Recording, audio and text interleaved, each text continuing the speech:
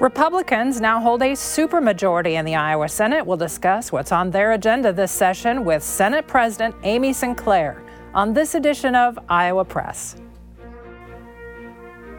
Funding for Iowa Press was provided by Friends, the Iowa PBS Foundation, the Associated General Contractors of Iowa, the public's partner in building Iowa's highway, bridge, and municipal utility infrastructure. Elite Casino Resorts is rooted in Iowa. Elite was founded 30 years ago in Dubuque and owned by 1,200 Iowans from more than 45 counties. With resorts in Riverside, Davenport, and Larchwood, Iowa, Elite is committed to the communities we serve.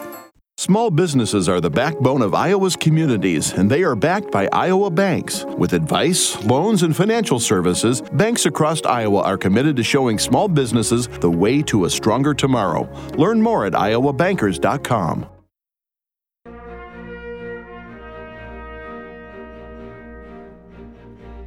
For decades, Iowa Press has brought you political leaders and newsmakers from across Iowa and beyond, celebrating 50 years of broadcast excellence on statewide Iowa PBS.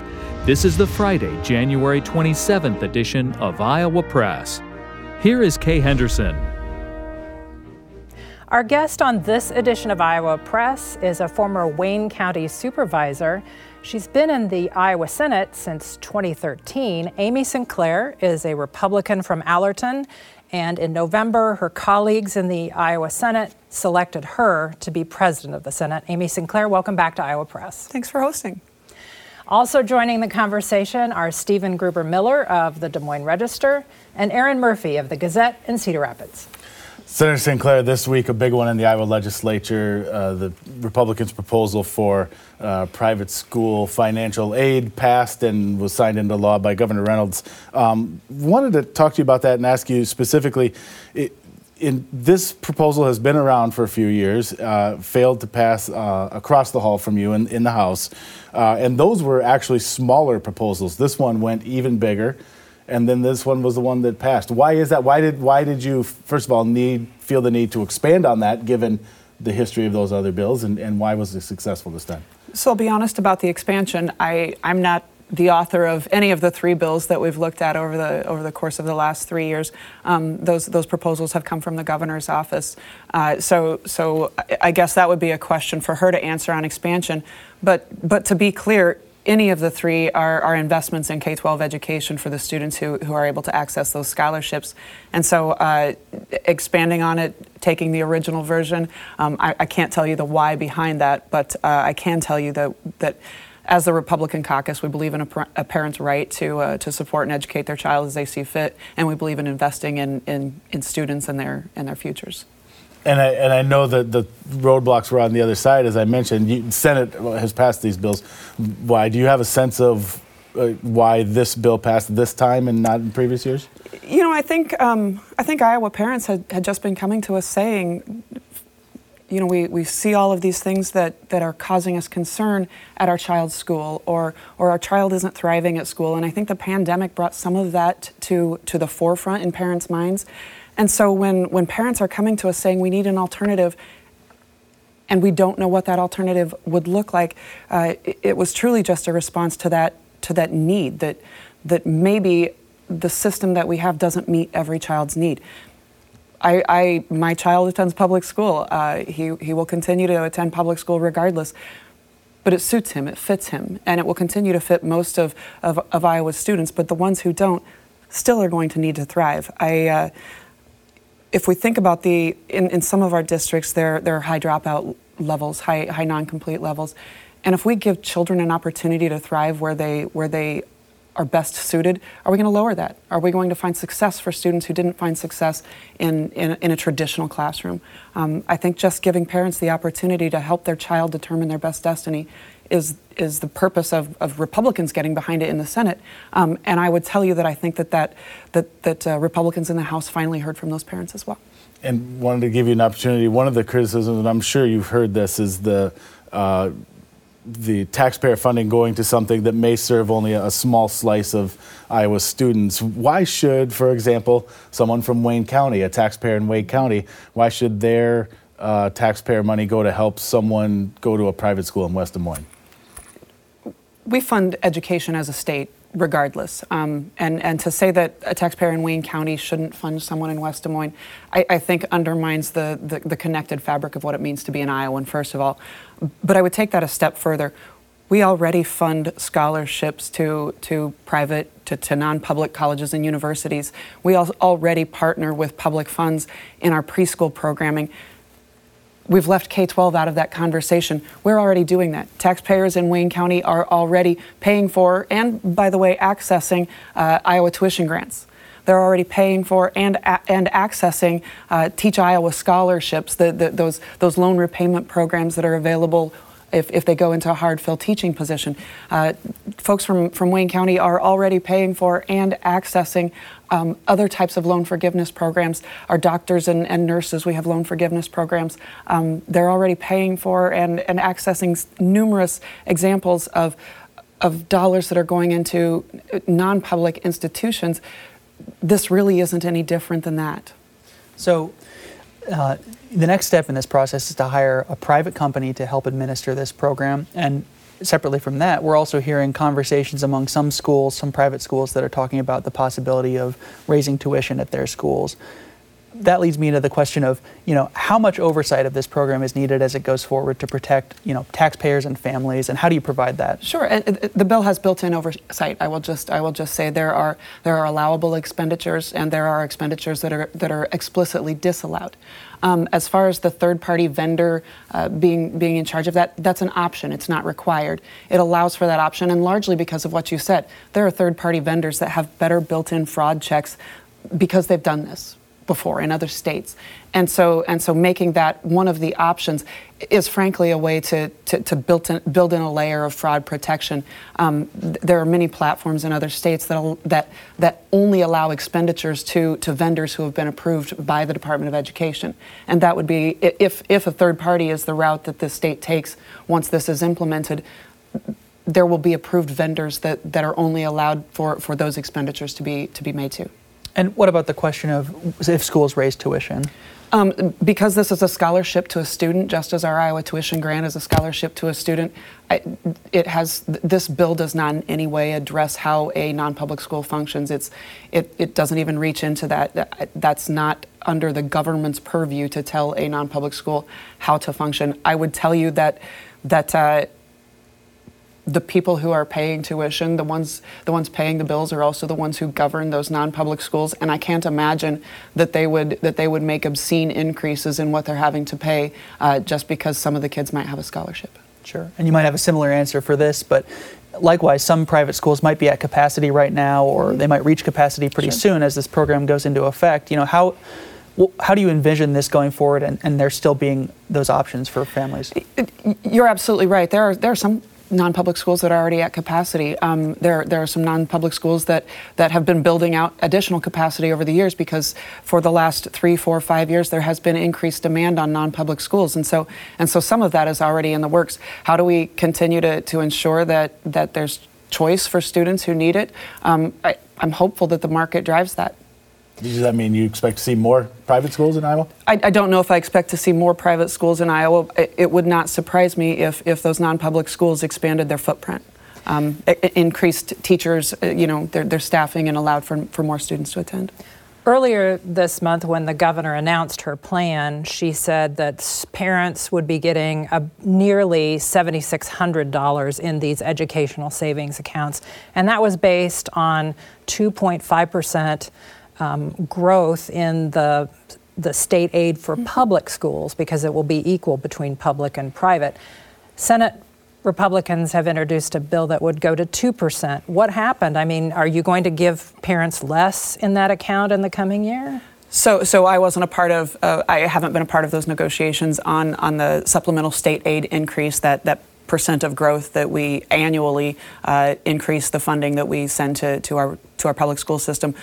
The bill that was introduced is a shell bill. It allows for the process to move forward so that we meet the 30 days that we want to get that number to schools. They have to certify their budgets here April 15th, and we want to make sure that they have that bill moving forward. I don't anticipate that 2% will be the number that is included once those negotiations are complete.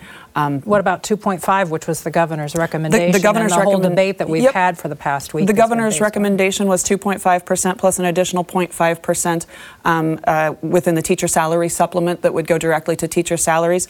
And from my perspective, we also need to maintain the increased funding level so that we're buying down to the statewide average those transportation costs. That's long been a priority of mine, to keep funding equity between urban and rural districts, because transportation is such a huge part of the budget in those rural areas. There are a lot of moving parts within that conversation, and I would expect you would see all of them addressed. Truly, the bill that was introduced was just to get the process moving and not a reflection on where we actually intend to be.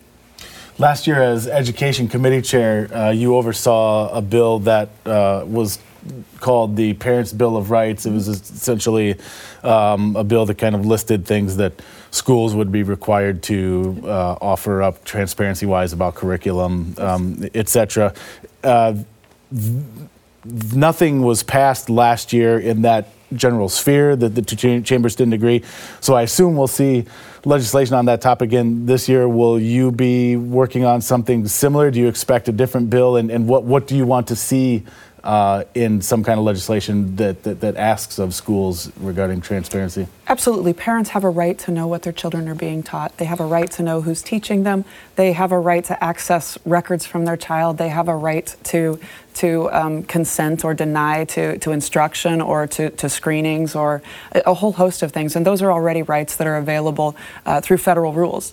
The bill that we passed through the Senate last year essentially codified and made it explicitly part of Iowa law that parents do have those rights.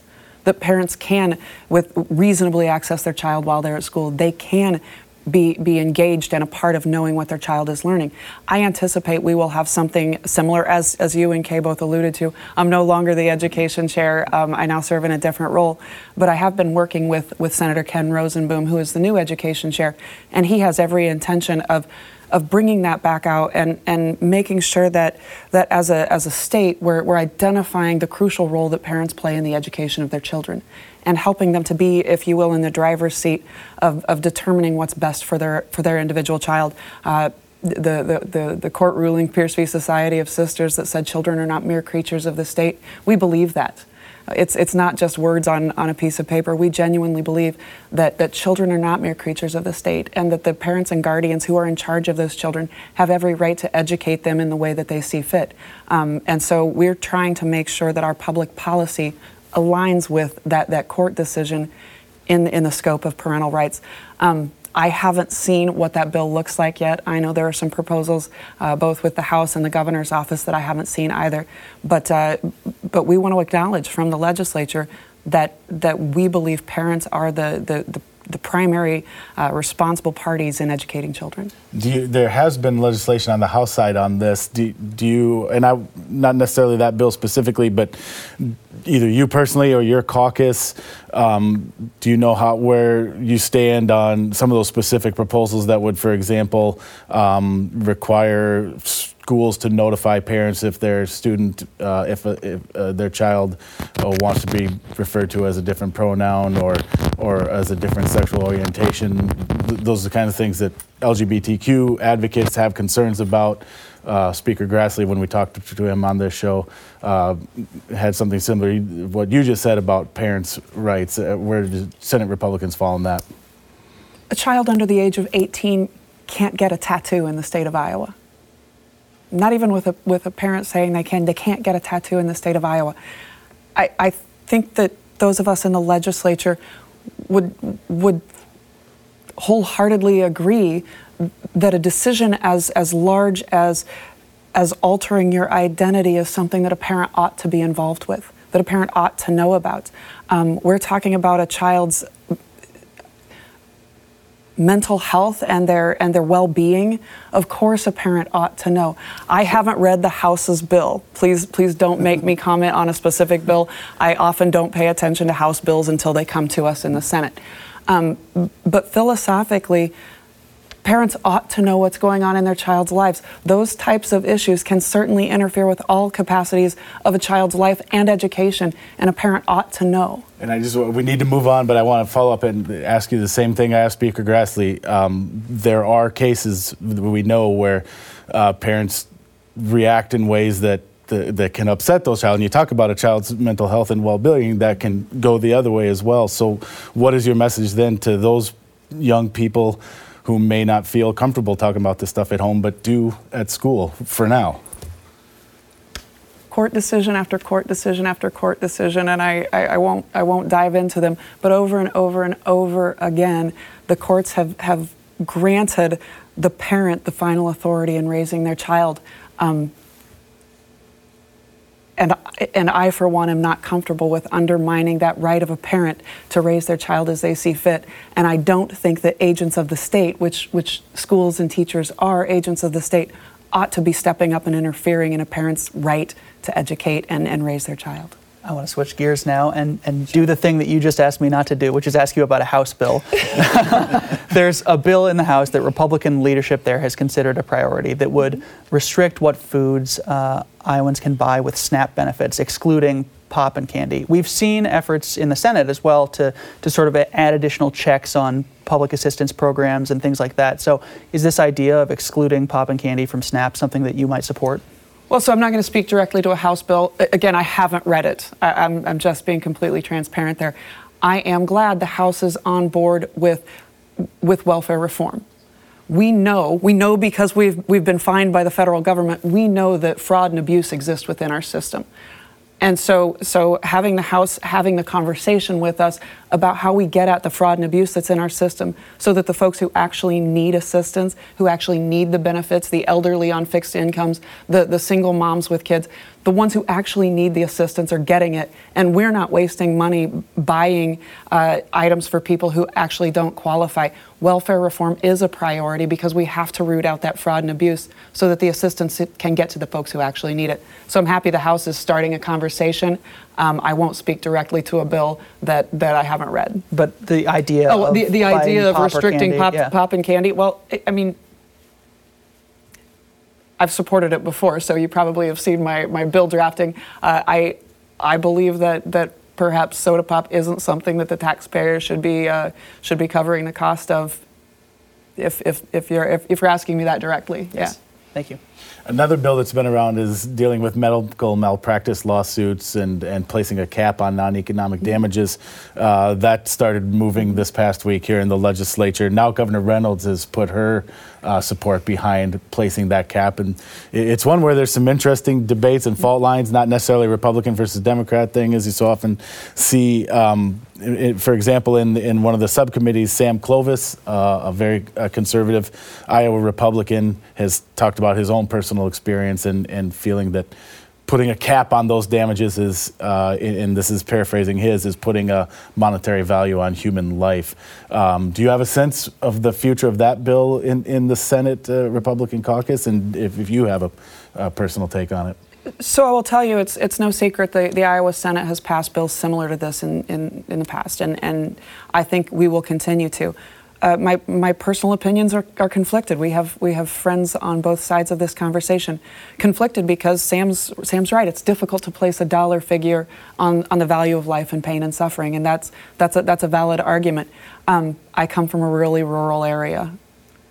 It's hard to get healthcare providers in rural areas. That's the other argument we heard is this is making it hard to exactly. retain So physicians. when we're increasing the cost to do business in a market that's already very difficult to recruit and retain providers, I have counties that don't have OB services, and largely because of the cost of medical malpractice insurance. Am I placing a dollar figure on the lives of women who can't access OB services because a provider won't come to serve them because there's not the volume of births happening? Am I placing a value on the life and the pain and suffering of older individuals? I serve a rather aging population in my district. Am I restricting their access and ultimately shortening their lives because they can't access health care? I think when we look at the broader picture, yes, it's hard for me to set a hard cap on what the value of a human life is, but it's not hard for me to set a public policy that allows for us to recruit and retain the best and brightest so folks in rural areas can continue to access their necessary healthcare needs. A related issue, there's a proposal to set up a licensing structure for rural emergency hospitals. As you well know, the Keokuk Hospital closed recently. Do you believe that's a lifeline for some hospitals, or is it like the sort of the beginning of the off-ramp to the end? No, I think it's absolutely a lifeline to some of those hospitals that aren't necessarily seeing the volume of care that can warrant keeping the doors open. Additionally, just as we have workforce issues in every single sector of Iowa's economy, nursing and healthcare providers are a real shortage. And so having those critical access ERs, if you will, that changing those rules so that we have this lifeline that keeps a provider in place, I think is definitely a lifeline for us, and it is a lifeline for rural Iowans. What we need to make sure then is that those emergency access centers have a contract, a connection with a larger healthcare facility for those people who can't just be treated and sent back home, that they have a place where they can send people when they come to them for longer term care. The governor's health care bill also has a provision in it to expand what's called the MOMS program, provides support to pregnancy resource centers that provide services to pregnant women and new mothers, but also discourage abortion. Mm-hmm. What do you see as the future of that program? How much state funding should we be expecting to flow into that over the next couple of years? So I haven't heard numbers on what's expected to flow into there over the next couple of years. I know the initial investment was to get the administration up and running and actually get the programs going. I wholeheartedly support any kind of health care that supports moms and unborn babies. Whether that's through the MOMS program, through crisis pregnancy centers, or whether that's through our WIC programming that we have through our local public health, I absolutely wholeheartedly support moms and children and families in making sure that they're able to access health care, that they're able to access education and resources. So the governor including that in her bill, I think makes sense for what Iowans would like to see. The governor since 2019 has been proposing that birth control be available over the counter at a pharmacy. A bill on that passed the Iowa Senate in 2019, but it has never advanced. Is it your sense that that bill will advance in 2023? I have not seen a bill drafted, though there may well be one. It has been a priority of some of my colleagues in the Senate, and I think it will continue to be. It's all part of that overarching view of women's health care that we've really been trying to focus on. And so I actually met with some pharmacy students and talked to them about what their vision of over-the-counter, if you will, pharmacy-based birth control. And they had some good comments about making sure that they were doing risk analysis with women and directing those who might need some additional health care. Honestly, I think it's a conversation we'll have. For me personally, I think it's a fine process to move through. And so if we can gather the support, I would definitely see that being part of the broader conversation about women and children's health. There is a very significant case pending in front of the Iowa Supreme Court that would reinstate, or could, depending on how it's ruled, reinstate a law that Republicans passed in 2018 that would prohibit abortions once a fetus's heartbeat can be detected. From everything we're hearing or not hearing, I guess, that ruling may not come until late, if during the legislative session at all. So far, most of the leaders we've talked to, Republican leaders in the State House, have said that they feel it's prudent to not pass any new legislation on abortion restrictions until the Iowa Supreme Court rules. Do you agree with that? And do you feel like either yourself or your caucus as a whole is comfortable waiting that out and perhaps going through this session without passing any bills? It's no surprise for me to say that Senate Republicans are pro-life. Nobody's shocked by that, right? So the question then is there something more we're doing, or are we allowing our system to work as it was designed to work? From my perspective, it makes the most sense to allow the systems that are there to do exactly what they're doing, to go through the process and make sure that we're letting that separation of powers do the job that it's intended to do. There's no sense in my mind to pass bills that would not meet constitutional muster if the process we're going through doesn't meet constitutional muster. And so for me personally, that's the route that I think makes the most sense to take, to let this process work with existing Iowa code. And I'm sorry to jump in because we're in our final seconds here. Would this be worth a special session, call back legislators to deal with after the fact? I won't speak to that. That's not a call that I'm going to make. There are folks on both sides of that question, and very passionately on both sides of that question. I will just say I'm interested in watching the process work and making sure that anything we do doesn't muddy the waters. So, collectively, would Senate Republicans be comfortable with a 6-week abortion ban, or do you want to completely ban abortion? I won't speak for other Republicans. We passed the law that we thought made sense for Iowans. Okay. Thank you very much for your time today. I'm sorry we are out of time at this discussion, but we'll have one again sometime. It's been my pleasure being here. Thank you. If you want to watch parts of this that you missed, you can go online to iowapbs.org and watch every episode of this program. For everyone here at Iowa PBS, thanks for watching today.